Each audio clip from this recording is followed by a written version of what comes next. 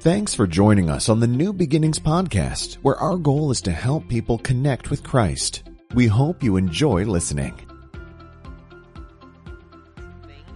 Happiness is actually more progressive than instantaneous. It's more about sowing and reaping. And the truth of it is that if you confuse happiness and pleasure, you can get into a real problem, because if you prioritize pleasure over happiness, you'll get neither. But if you prioritize happiness over pleasure, you'll end up with both. And so I want to end this series with a thought from the Apostle Paul. Just a quick historical context of this. Paul's writing this letter from prison. Now that can sort of roll off the tongue like, oh yeah, Paul was in jail when he wrote this, but hang on a second. Let me explain. In the first century, there was no such thing as criminal prisons. If you committed a crime, they had some sort of public corporal thing where they beat you or tied you to horses and drug you. They did crazy stuff. If you were in prison in first century Rome, it wasn't that you were a criminal. You were an enemy of the state. You were convicted of treason and you're going to die. The only prisons in Rome were death penalty, sort of death row things. And they didn't feed you because their logic was you're going to die anyway. And so you had to have your friends or family feed you. The problem with that is that Paul's not from Rome. And so turns out there was this group of people from Philippi that out of all the churches Paul started, they sent this guy named Epaphroditus to feed him, clothe him, give him blankets, basic medicine, things like this. And he's writing a letter back to them, essentially saying, thank you for doing that or I would be dead. And so he's chained to a wall being tortured under the authority of a guy named Nero. Now Nero was a particular narcissist. Nero made every person on earth call him with two words, Kyrios and Soter, Lord and Savior. Even his wife, they found letters his wife wrote him saying, my Lord and Savior, I beseech you. And if he ever wrote you back, he would say, your Lord and Savior compels you. Under the reign of Nero, there was all over the Roman Empire lots of forced Olympic-style games where you would have to go in honor of Nero, where they would force you to stand and basically pledge allegiance to our Lord and Savior, Nero. Now, in this context, Paul's chained to a wall, being tortured on a daily basis. He eventually in 63 AD dies by the death penalty. Nero had a particular ritual that he would do with Christians. He would take a wooden stick and he would impale you with it, trying to go through both orifices. If you're a real masochist, you can Google images of that. He would then cover you in tar and set you on fire to keep his backyard alight. So if you've ever had the thought, man, this world's crazy these days. No, that was crazy. We're a bit better than that now. Paul is writing under this circumstances. And it's in those circumstances that's very inspiring. Like if you read Philippians from the beginning, this is how he starts it. He says, grace and peace be to you from our Lord and Savior, Jesus Christ.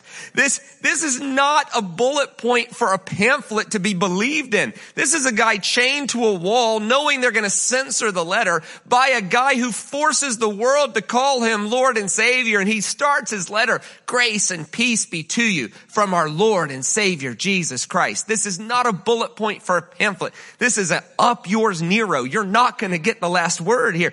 And if you read to the end of the letter, here's how he ends it.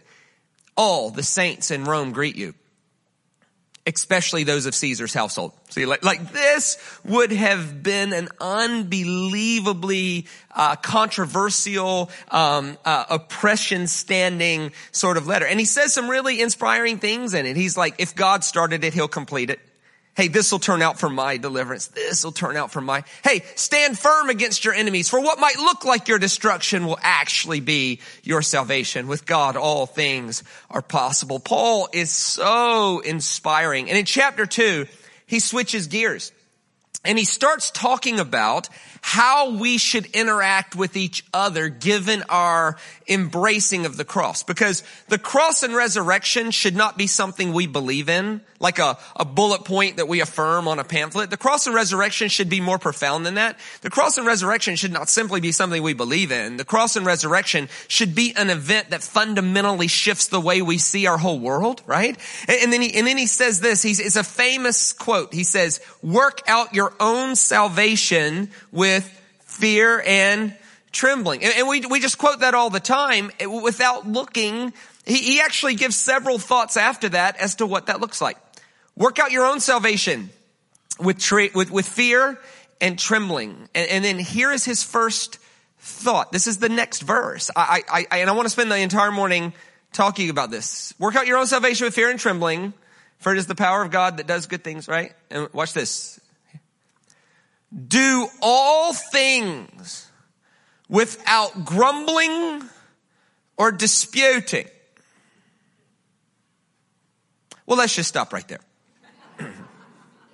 Could be the shortest sermon you ever heard. Could we agree together that there's enough food for thought and enough challenge in that one sentence for the next week? Right? Paul says, hey, you want to work out salvation? You want to be happy?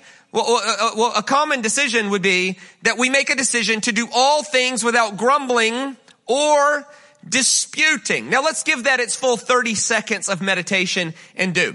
How have we done with that today? This week, this month, all things without grumbling or disputing. In an earlier letter, Paul says it this way in Romans 14, never, ever, ever, ever, ever quarrel over a disputable matter. And then he calls all things disputable. That the principle is don't quarrel. Essentially, he's like, wait a minute. Whether it's Sabbaths or holy days or eating or whatever, unless it's Jesus is the Christ, he was crucified, the resurrection's true. Do all things without grumbling or disputing. Never ever quarrel. And then in Romans 14:23, he says, whatever faith you've come to in Jesus on disputable matters, keep it between yourself and God. The actual Greek there is shut up, right? All things without grumbling and disputing. Now, I have 3 thoughts for the Bible nerds, because I'm a Bible nerd. So I have 3 thoughts for the Bible nerds, and then I have another segment of the message. First, I can read that in Greek, and the word all there is actually all. But Shane, my husband's an idiot. I know him. All. You mean that guy that would gladly die for you if an intruder came in your house tonight? That guy? Let's call it even. Oh. But Shane, my wife, yeah, I know her. I know. You mean that woman that would gladly stand with you if everybody else left? That one? Let's call it even. Oh. But Shane, they said something I disagree with. I know. Oh. But Shane, it was about the Bible. I know. It's amazing to me. Please connect with me on this. Tell me I'm not the only person in the room that throws up in their mouth when 2 Christians air an argument about the Bible on the internet. Come on. It's ironic, isn't it? That in the name of the Bible, they'll violate the Bible to prove their point about the Bible. Leave the preachers alone, hey? Let me tell you what preaching is. Preaching is spending 12 hours with 4 researchers putting together a talk that's going to take 40 minutes to deliver, only to be potentially eviscerated on the internet by a nameless, faceless coward sitting behind a keyboard who hasn't spent 10 seconds thinking about it. Yes. All. Do all things without grumbling or disputing. Like, if nothing else, Christians should be known as the group of people who don't argue amongst themselves, who don't complain a lot. How are we doing with that? Like, let's just be honest for a second and at least ask the question, how have we presented ourselves to the world in this way? And then Paul uses some really serious language. Watch this. That you may be blameless and innocent. Really? Is Paul tying our blamelessness to our basic disposition when we don't get our way? Children of God, another serious word. In the midst, without blemish, in the midst of a crooked and twisted generation, amongst whom you shine like stars in the world, holding fast to the word of life. So that in the day of Christ, I may be proud that I did not run in vain or labor in vain. In other words, I'm fixing to die. I'd love to know I didn't waste my life. And one of the ways I'm going to know that is that you do all things without grumbling or disputing. Part of being happy is simply making a choice that I'm going to get through whatever this is without grumbling or disputing. Now, 3 thoughts for the Bible nerds. 1, all means all. 2nd, Paul is a 1st century rabbi who's memorized the Bible up to that time, and he's using specific quotes from the Old Testament to make his point. Now, I'm going to show you these because I'm not going to go through them. I'm just going to show you these in the references because if you're a Bible nerd, you'll study it later. If you're not, you're going to forget about it anyway. But let me just show it to you. Grumbling is a reference to Exodus 16 and Numbers 14. Blameless and pure is a reference to Genesis 17. Warped and crooked generation is a reference to Deuteronomy 32. That's when Moses is like, you know what? God's done all this for you and you're still complaining. You're no longer children of God. You're a warped and crooked generation. Daniel 12 is the reference to shine like stars. Run in vain is a reference to Isaiah 65. Now, if you're thinking, Shane, so what? What does that have to do with anything? Let me explain. These are quotes from the Exodus story. And let me explain the Exodus story in one statement. Here it is. Ready? The Exodus story is there was a group of people that did nothing to earn it and nothing to deserve it. But God in his kindness reached out to them and saved their life and moved them from slavery to freedom. And then subsequent to that, that same group of people complained about things less important than that. That's the story. Now, does that sound like anything? Does that sound like anybody you know? Right? Do you know of any group of people that God reached out to despite them doing nothing to earn it, nothing to deserve it, and God saved their life only subsequent to that for those same people to complain about things less important than that? This is us. This is me and you and them. And this is what Paul is saying. Let's summarize it this way. Next slide. Paul's essentially saying, don't be like the freed Israelites and grumble. Rather, you could shine like stars. Essentially, let me just say it this way. God saved their life and they grumbled.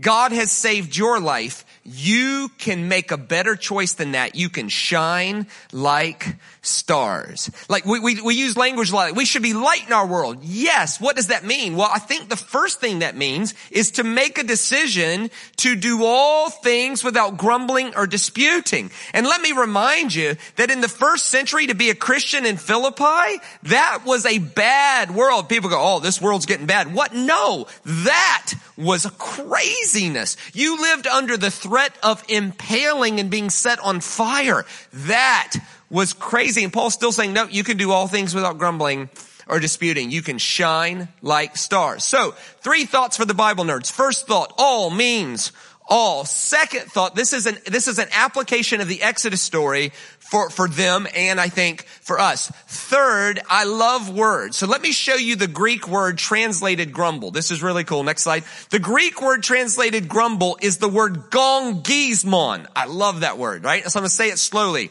Gongismon. This is a Greek word that gets translated grumble, but it is a musical metaphor. It's a gong. It's an out-of-place symbol. It's a common metaphor in Paul's writings. So what if you understand the mysteries of 8 heavens? If you have not love, you are a clanging cymbal. The principle is this. I don't know music. I know when it sounds good. I know when it doesn't sound so good. This sounds good. Here's what I can tell you. You can have the best singer in Livermore standing here, next to the best guitar player in Livermore, next to the best keyboard player. You could even have Ray Romano on the keyboards. You notice that? He looks just like Ray Romano. I was like, what is happening here? Ray Romano's on the keyboard. You can have Ray Romano on the keyboard, standing next to the best singer in Livermore, standing next to the best guitar player, and it doesn't matter if the drummer's awful. It doesn't matter. There's no such thing as a musician who is good enough to overcome a drummer who's just arbitrarily crashing cymbals out of beat. And we've all been in church long enough to see this awkward thing happening where the musicians are playing one song and the drummer's playing another. And it's like, and there's no choice. You have no choice in that moment but to start the song over. No choice. There's no recovering from that. That's what grumbling is. Grumbling is when you refuse to play your part in the song and you just start making as much noise with our mouth as humanly possible. Here's the principle. New Beginnings Church is a song. Your family's a song. Your business is a song. Your neighborhood is a song. It's a song. And all songs require all of us to play our part. And at New Beginnings church, you should find your part and you should play it with all of your heart. But if you cannot find your part, you have two choices. One, sit the song out, or two, make as much noise with your mouth, arbitrarily clanging cymbals as hard as you can out of beat, and make everybody start over because of our selfishness. If you're the type of person who can only remember one line from a sermon, here you go. Be a part of the song and never a gong. Be a part of the song and never a gong. That's what you want to find your place in the song and play it. But if you can't find that place, at least be humble enough to sit the song out. Because the last thing you want to do is make everybody start their song over because you're arbitrarily crashing cymbals. When we grumble, that's what we're doing. We're an out of place drummer. That's what's happening. We're an out of place drummer. Now let me tell you what grumbling's not. Grumbling is not presenting a problem where you've already brainstormed 5 solutions to make it better. That's called leadership. Grumbling is just arbitrarily just pointing out everything going wrong with something. Grumbling is, you know what grumbling is. It's gong. It's gong. So 3 thoughts for the Bible nerds. 1, all means all. 2nd, this is an application of the Exodus story to the church at Philippi and I think to us. And 3rd, grumbling is an out of place symbol, which leads me to this. There's an old parable. It's an ancient rabbi parable. It's not in the Bible, but it is told by rabbis to help us understand the Bible. I love it. Here's the way it goes. It says, as the children of Israel were crossing the Red Sea, there were walls of water being held back on both sides. And as they were crossing the Red Sea, one slave noticed a piece of mud that got between his toes. And he says to his mate on the right, he says, hey, I've got a piece of mud in between my toes. And this thing started to gain some traction. And what happens is the 2 slaves got so focused on the one piece of mud between their toes that they lost sight of the walls of water on both sides being held back for their redemption. Which leads me to this question. Have we ever been guilty of focusing on the one piece of mud and losing sight of all the good things God is up to in our world?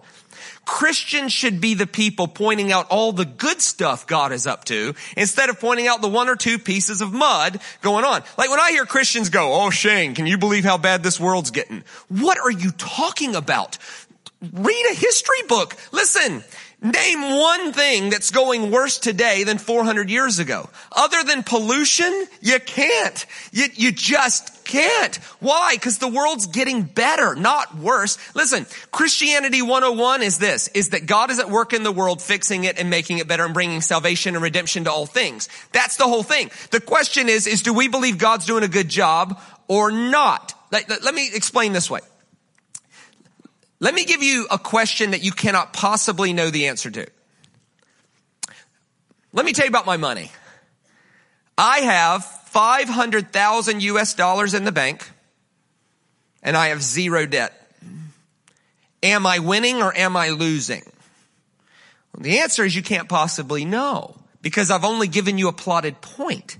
You can't judge success on a plotted point. You have to judge success on a trajectory line. So what if I said, let me tell you the whole story. I inherited $110 million from my rich uncle, and I'm an idiot, and I'm down to my last 500,000.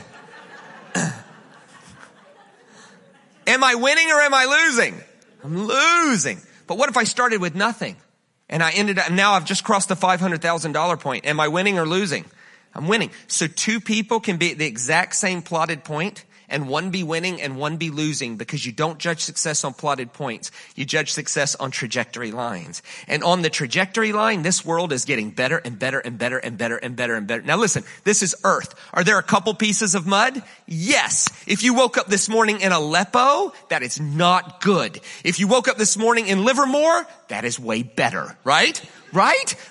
Like if you woke up this morning as a woman under extremist Islamic rule, that's a problem. It's a problem. It's a piece of mud. But man, you could look at the water everywhere else, and this world's getting better and better and better and better and better. Why? Because the Spirit of God is at work in this world fixing it, and He is doing a really flippin' good job at it. If you're not convinced, let me prove it. It's just straight data. Life expectancy. Life expectancy in Jesus' day was 32. By 1550, it had ballooned to 37. By 1850, it was 43. 1925, we started living to 50, but that was only in the Western world. Global life expectancy did not cross 50 years old until 1948. That's in my father's lifetime. Now we're living into our 80s. Is God done redeeming long life? No. Is it better? Yes. Yes. Medicine, better, which is why we're living longer. Okay. Would you rather have dental work today or in 1950 or in 1850? Today, they can numb your entire mouth with a well-placed shot of Novocaine behind your jaw before they drill into your tooth nerve. Today, they numb your whole mouth with Novocaine. 1850, they numbed your mouth with whiskey. Novocaine is better. Is God done redeeming dental health? No. Is it better? Yes.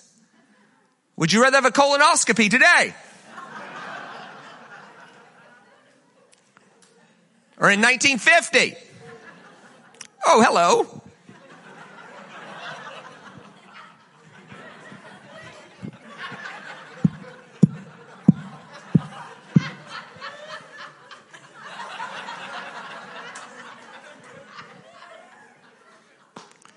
Or 1850 when they just sort of looked around. It's better. It's better. It's just better. Are you kidding me? Would you rather be a woman today or 1950? That's not hard at all. Or 1850. Is God done redeeming women's rights? No. Is it better? Yes. Would you rather be black today or 1950 or 1850? Is God done? No. Is it better? Yes. Yes. Okay, violence. According to the World Health Organization, 2014 was the most peaceful year in the history of the world. It wasn't even close. You should see the graph on it. Less deaths because of war. You should see the graph on this. They graphed deaths because of war from 1300 till now, and it just does this. 1941, big blip. Okay, I'll let you figure out what that was. But the 1941 blip did not get back to 1300 levels. Big blip and then big down. And then if you look at today's deaths because of violence compared to 13, you can't even see it on the graph. Is God done redeeming peace? No. Is it better? Yes. The murder rate in Europe in 1400 was 100 murders to 100,000 people. Today it's 1. It's literally 100 times more peaceful, and people are still going, oh, can you believe how bad this world's getting? Hey, anybody want to go to the public hanging tonight for entertainment? No. Why? Because we don't do that anymore. Why? Because that's insane. Hey, anybody want to go to the public disembowelment of the village betrayer? No. Why? Because we don't do that anymore. Why? Because it's insane. In the 1600s, British priests were cutting women's ears off in public as a deterrent to lust and adultery in order to save their souls for eternity. Come on. We're better than that. Now we just gossip on Facebook. It's a little bit better. It's a little bit better. You kidding me right now? Why? Because of the rise of democracy. In 1800, there was 2 democracies in the world. Now there's 90. For the first time in the history of the world, the common man has a say in government. Is God done redeeming it? No. Is it better? Yes. Yes. Money.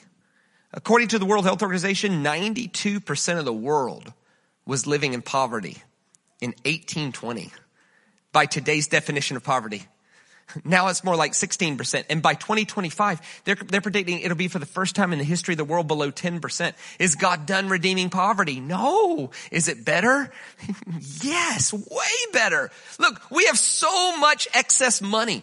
According to Forbes magazine, the generation turning 21 now has more money at the age of 21 than the previous 4 generations before it combined had. And all you got to do is speak to them. You'll figure that out. Talk to a 19-year-old. And then ask, did I talk like that at 19? No, you didn't. Why? Because you didn't have any money. You were eating ramen noodles, right? They're heading by Five Guys 4 times a week, right? Talk to a 19-year-old. Hey, what are you up to? You know what I'm thinking about doing? I'm a bit bored. You know what I'm thinking about doing? I'm thinking about taking 3 months off, walking around Europe. Who's got that kind of money? Evidently they do. I'm 42. We didn't think about that. My parents definitely didn't think about that. My grandparents wouldn't have known where to get a passport from. Listen, we have so much extra money that I have seen at least 5 of these since I've been here in 2 days.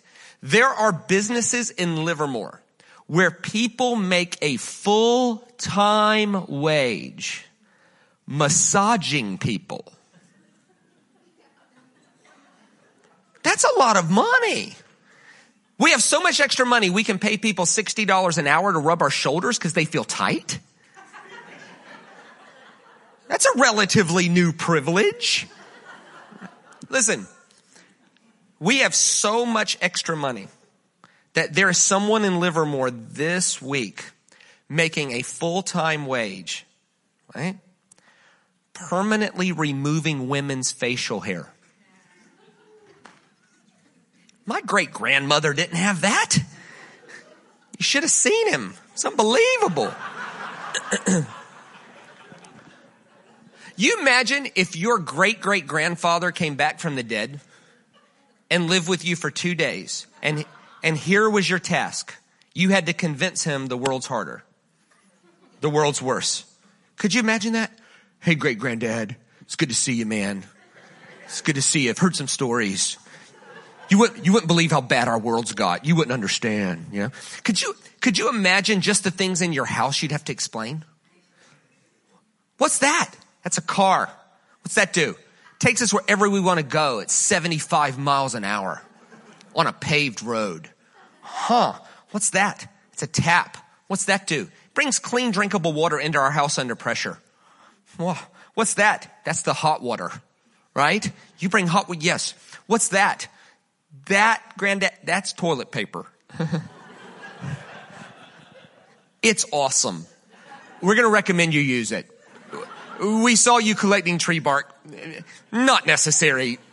We have toilet paper now. And actually in Japan, they found that there was too much toilet paper in their sewer system, so they invented toilets that pressure wash your butt. No toilet paper in Japan. You finish, you hit a button, and that thing says, and then dries you. I want to fly through there just to try that. That sounds awesome. It'll be here in about 20 years. It'll be fine, right? Imagine, what's that? That's a pharmacy. What's that do? Sells pills. For what? Everything. That pill, if you have a headache, it'll take a headache away. That pill is for if you're going to be in an awkward situation and you don't want to have to go to the bathroom. You could take that pill and it will purposely constipate you. Could you imagine telling your grandmother that you want to be purposely constipated? That generation loved going to the bathroom. They're always on about it. Hey, have you went to the toilet today? Right. What's that pill? That's for when you want to get unconstipated. Like our world is so convenient and so awesome. Now, let's be honest. This is earth. Are there a couple pieces of mud? Yes, there are. Let's be honest about them. If you woke up today in Aleppo, which none of us did, that's bad. A woman under extremist Islamic rule, that's bad. That's a piece of mud. But that doesn't negate all the good. Christians should be the one going, look at all this good stuff going on. Look at what God's doing in this world. It's awesome. It's awesome. There's this one guy, I was talking about this once, and there's always that one guy, or that one person, in a room that listens to everything you say for 45 minutes, and then they write down the one thing that they think is wrong, and they point it out at the end, And so this guy come up, he was doing it sort of funny, but he wasn't funny, He's like, hey Shane, if the world's getting better, how come the divorce rate's going up, huh? How come the divorce rate's going up? Okay, let's talk about that. Okay. The divorce rate is in fact going up, right? Actually, in the last 20 years, it's sort of going down a bit, but that's just because less people are getting married. But let's go with this premise. The divorce rate is going up. Marriage rates are going down. That's a fact. It is a piece of mud. It's not nice. It's true. But he says, why is the divorce rates going up? Why is that? Why is that? Why is that? So why is the divorce rate going up? Obvious. We're living longer. Duh. When you died at 32, till death do us part was more doable.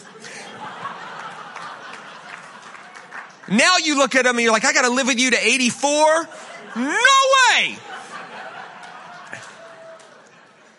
That's like saying the world's getting worse because we have more skin cancer. Of course we do. We have 50 years longer for our skin to do jacked up stuff.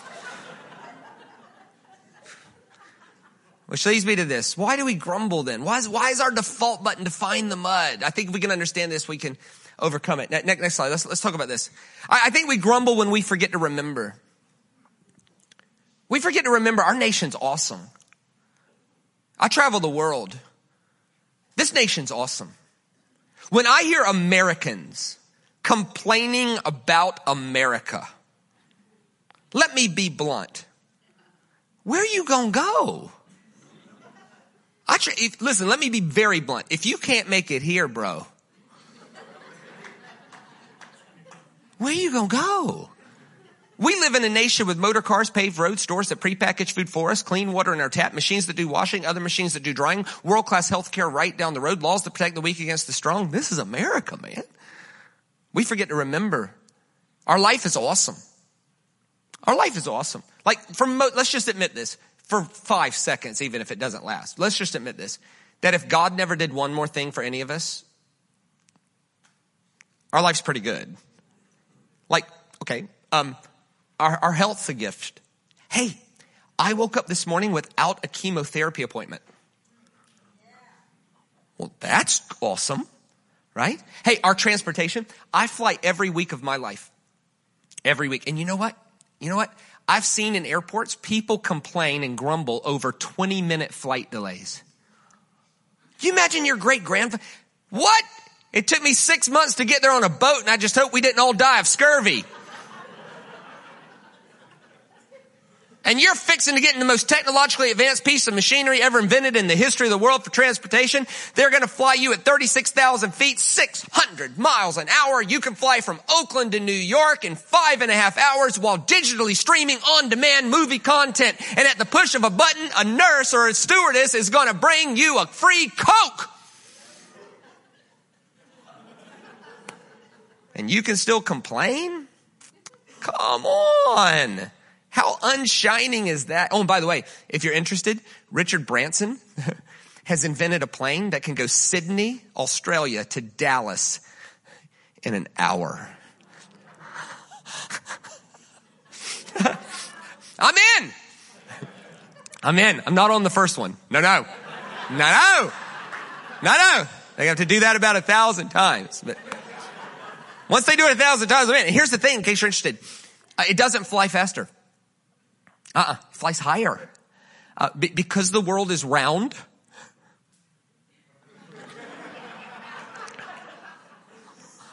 If you fly at 96,000 feet instead of 36,000 feet, your relative ground speed is 10,680 miles an hour.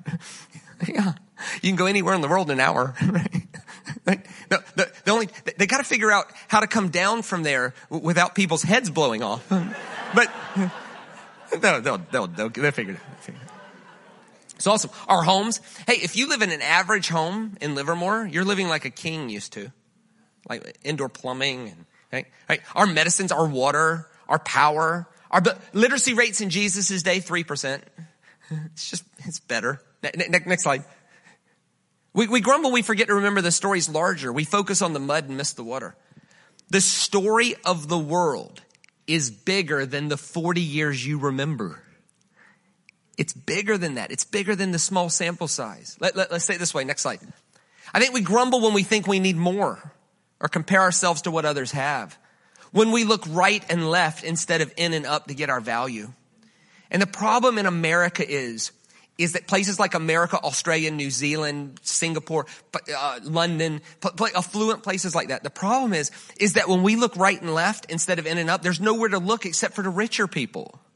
And what happens is the richest 7% of the world. By the way, if you own a car, even if you're making payments on that car, you're in the richest 7% of the whole world. And that's just one car. If you own two, what good? So you have the richest 7% of the world splitting hairs over how that goes. And there's something about it in the world. You know, they go, why are you arguing about that? What are you talking about? And I think it comes from something you've dealt with earlier in this series. And that is the idea that there's something outside of me that'll make me more at peace or more happy. And there's nothing. Let's say it this way. Next slide. I will have peace and contentment or happiness at some unknown point in the future. That's just a lie. The philosophical word for that is the lie of the sacred object. There's something outside of me that if I just attain it, I'll feel more like God, more at peace, more happy. It's just a lie. It's a lie. Like, oh, if I just lose this weight, I'll feel happy. No, you won't. No, you won't. And let me be clear. If you need to lose 30 pounds, please do, right? You need to, right? Honestly, a lot of good benefits to that. For your joints, for your metabolism, for your blood pressure, for your heart, for like all kind. Look, if you need to losing 30 pounds, if you need to lose 30 pounds is a good thing to do. But if you're not enough without it, you'll never be enough with it. You just be a 30-pound lighter version of your discontented self. It just doesn't work like that, right? Or when I meet that person, Pastor Shane, pray for me to meet my wife, you know. I've got my list, you know. If I just meet the right person, I'll be happy. No, you won't. No, you won't. No, you will not. Absolutely. No way. No way. Why? Okay. Yes. Oh, yes. The world is filled with happy marriages that was forged between two miserable single people. That, you've heard that story lots, you know, like, man, we hated our life. Whoa. And then we met each other, got married, and it fixed everything. No! Marriage doesn't fix problems. Marriage magnifies problems. If I got this raise, you know, you won't. You won't. This is just straight science. If you make $60,000 a year, $60,000 a year as a combined family income, more money does not buy more happiness. It doesn't. Absolutely does not. Now, if you make 30 and get a raise to 60, it does buy a bit more happiness. It does, because there's necessities but from 60,000 to 60 million, no more happiness. It's just a bit more security and a bit more fear about losing what you have. And there's a lot of that, right? So hey, more money is a good thing to have. I hope you get it. But if you're not enough without it, you'll never be enough with it. Same with that house, that car. It's just that there's not a magic, there's not a car that's magically nice enough to make you feel better. It's just, it's good, but if you're not enough without it, you'll just never be enough with it. Let's say it this way. Next slide. We grumble when we feel God has shorted us. And if we don't sort that out, I think everything else it doesn't matter. Like the idea that God has been good to me. And I don't want that to sound like a cliche, like God is good all the time. Right? No. I mean more profound than that. Like a deep internal conviction that if God never did one more thing for me, he's been good. It's been, my life's, it's good. It's good. Let's say it this way. Next slide.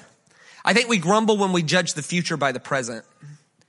The philosophical idea behind this is despair. The internal conviction that tomorrow is simply a repeat of yesterday. Resurrection doesn't allow that. Resurrection as a doctrine does, if it's just a bullet point, but resurrection is a fundamental way of seeing the world. It doesn't allow for that. Resurrection says if you were wrong about death, what else could you be wrong about? You never know when new creation can burst forth in the middle of this one. You never know what new thing God will do tomorrow to change your whole trajectory of everything you're doing. You never know. The psychological word for this is to freeze the present. Freeze the present. The idea is that this pain I'm in will never go away. And let's just admit it, right? It's just in us to freeze the present, right? Like, heck, if we get a bad enough cold, 4 days into that cold, we're thinking, I'll never breathe again. My breathing days are over, right? Or maybe heartbreak's a better example. Remember the first breakup? Remember your first breakup, right? I do. I remember the first girl that broke up with me. For sure I remember. And it was mutual. And don't you think anything less than that? We talked about it. It wasn't working, right? But I was all busted up about it. She seemed okay, you know. And they call it heartache, but it's actually gut ache. It hurts here, you know. I was pouting, which is always attractive, you know. I was pouting and grumbling and, oh, God, I love her so much. I'll never find anybody. It was a disaster. I was 14, right?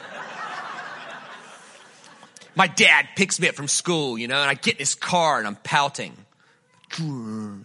Right? And my dad, he said, "Hey, what's the matter with you?" And if you've ever parented a teenager, what did I say? "Nothing." I said, "Nothing." My dad said, "Really? Then tell your face that." Because I can't see into your heart, but I can see your face. And if your face is any indication of what's going on in your heart, there's a problem. So if there's really no problem, then your face is broken. So fix your flipping face.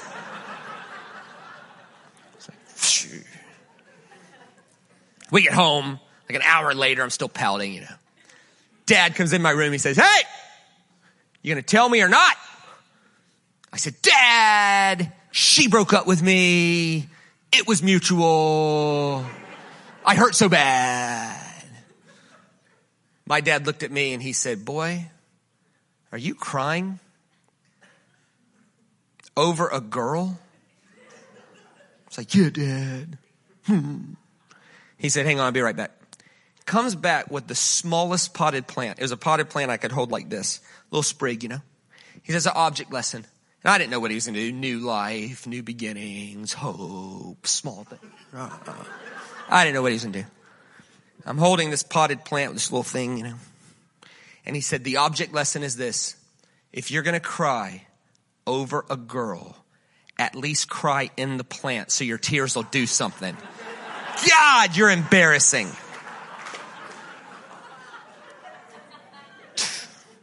And he was right. 3 weeks later, new girl, forget her, right? You can't freeze the present. Let's say it this way. Next slide. We grumble when we forget life's a marathon and not a sprint. This is a quote from the great Franciscan monk Richard Rohr, who has a PhD in saying profound things. We tend to overestimate what we can do in a year, but underestimate what we can do in 10. So why do we grumble? We grumble when we don't remember. We grumble when we compare. We grumble when we don't settle that God's been good to us. We grumble when we freeze the present. And we grumble when we overestimate what was possible in 1 year, but underestimate what would be possible in 10. Now, if you're the type of person that listens to the first 3 minutes of a message, and then you zone out, and then when you feel the message winding down, you come back, now's your time. This is your moment. And if you're thinking, "Oh no, she's going to ask me in the car what that man said, and I have no idea." Let me save your life here. At least I'll save lunch. Here's the entire message in one statement. Next slide. No grumbling. Shine like stars. When we choose to do all things without grumbling or disputing, that is when we shine. Now, great sermons are not meant to be agreed with, nor disagreed with. Like if your only thought is, "I love that, I agree with him." Okay, bit disappointed, right? If your thought is, "I hated that, I disagree with you," you also have missed the point. Plus, I'd love to hear your case for why we need more grumbling, but nonetheless. Sermons are not meant to be agreed with or disagreed with. They're not meant to be evaluated in the amount of time it took to deliver them. Great sermons are meant to be wrestled with. They're meant to be discussed. They're meant to be still in your mind Wednesday, So let's do this with some questions. Next slide. Is shining as simple as not grumbling? Maybe we made it more complicated. Is shining as simple as not grumbling? Or maybe is shining as simple as keep going? There's something inspiring about somebody going through something and they're not grumbling. Their face is bright, right? There's nothing inspiring about somebody not going through anything. Like if I said, "Here's my friend Bill. Bill, tell him about your life. Give him your testimony." And Bill says, "Hello, everybody. My name's Bill. Let me tell you about my life. It's awesome. My marriage is awesome. My children are awesome. My business is booming. And when I think about my past, you know what? I got to tell you, I pretty much nailed that too." We don't want to know him. You want to know that guy? You'd be happy for him, sort of. The most inspiring people you know are not the ones not going through anything. The most inspiring people you know are the ones who go through stuff with their head up, their shoulders back, clean hands, pure heart, taste sweet, and they go forward. Is shining as simple as knowing we have enough right now? There's something moving about somebody internally content with their things. Or maybe we can say it this way. Next slide. Where do we need to repent from grumbling? Okay, let's just stop and give it its due, right? Have we grumbled this week? I did. And I don't mind telling you what it was about. Whoever invented the roads around Oakland thought no one would ever show up, right? They're like, oh yeah, this will do. No one will come, right? It's unbelievable. It's unbelievable. And here's the thing, right? I knew I was going to be preaching on this, right? And it hit me. I'm in a motor car on a paved road driving to a restaurant that's going to cook food for me to have lunch with a friend who we celebrate each other and there's no stress between us. And I'm still finding that one piece of, I'm complaining about traffic. Come on. That's not shining. That's just dumb. Which leads me to this. I wonder if Paul would have had YouTube, how this letter would have been different. Like if he'd had the internet, you know? In 1 minute, I'm going to have the team play you a video. We've got to set the video up, okay? So I think if Paul would have had the internet, he would have attached this video to this passage and said, if you want to know what shining like stars is, this is it, right? Let me explain. This is a video of a 2-year-old girl. She's very, very sick. She's got tubes all in her nose. She's got prednisone puff, which is when you take too much prednisone for anti-inflammatories, it can puff you. She has been in the hospital 344 consecutive days. She has leukemia. She's awaiting a bone marrow transplant, which tells you her mother has been in the hospital 344 consecutive days. If anybody had a right to complain about their lot in life, it is this little girl or the mother. But they don't.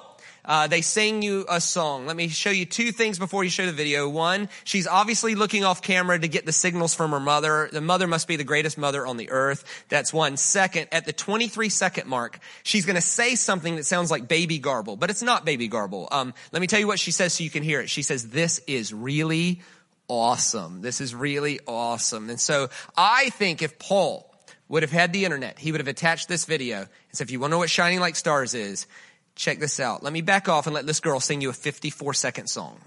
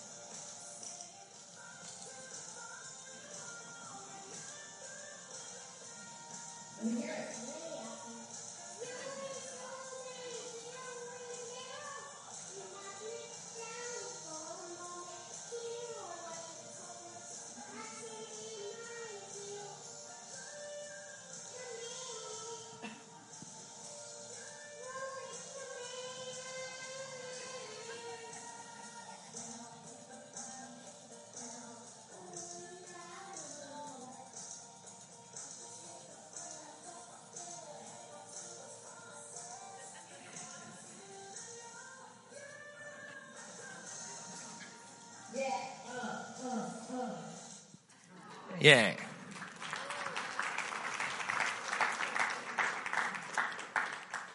And what was the last thing we were going to grumble about?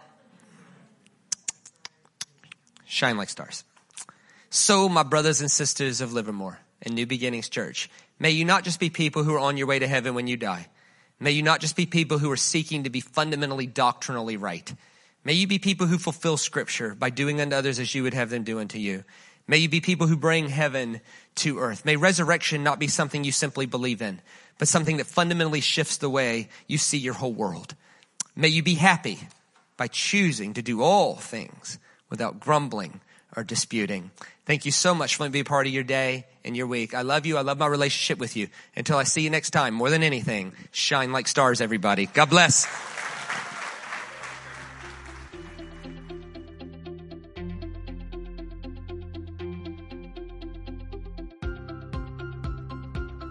Thanks again for listening to the New Beginnings podcast. For more information on New Beginnings Church, please visit us online at nbchurch.tv.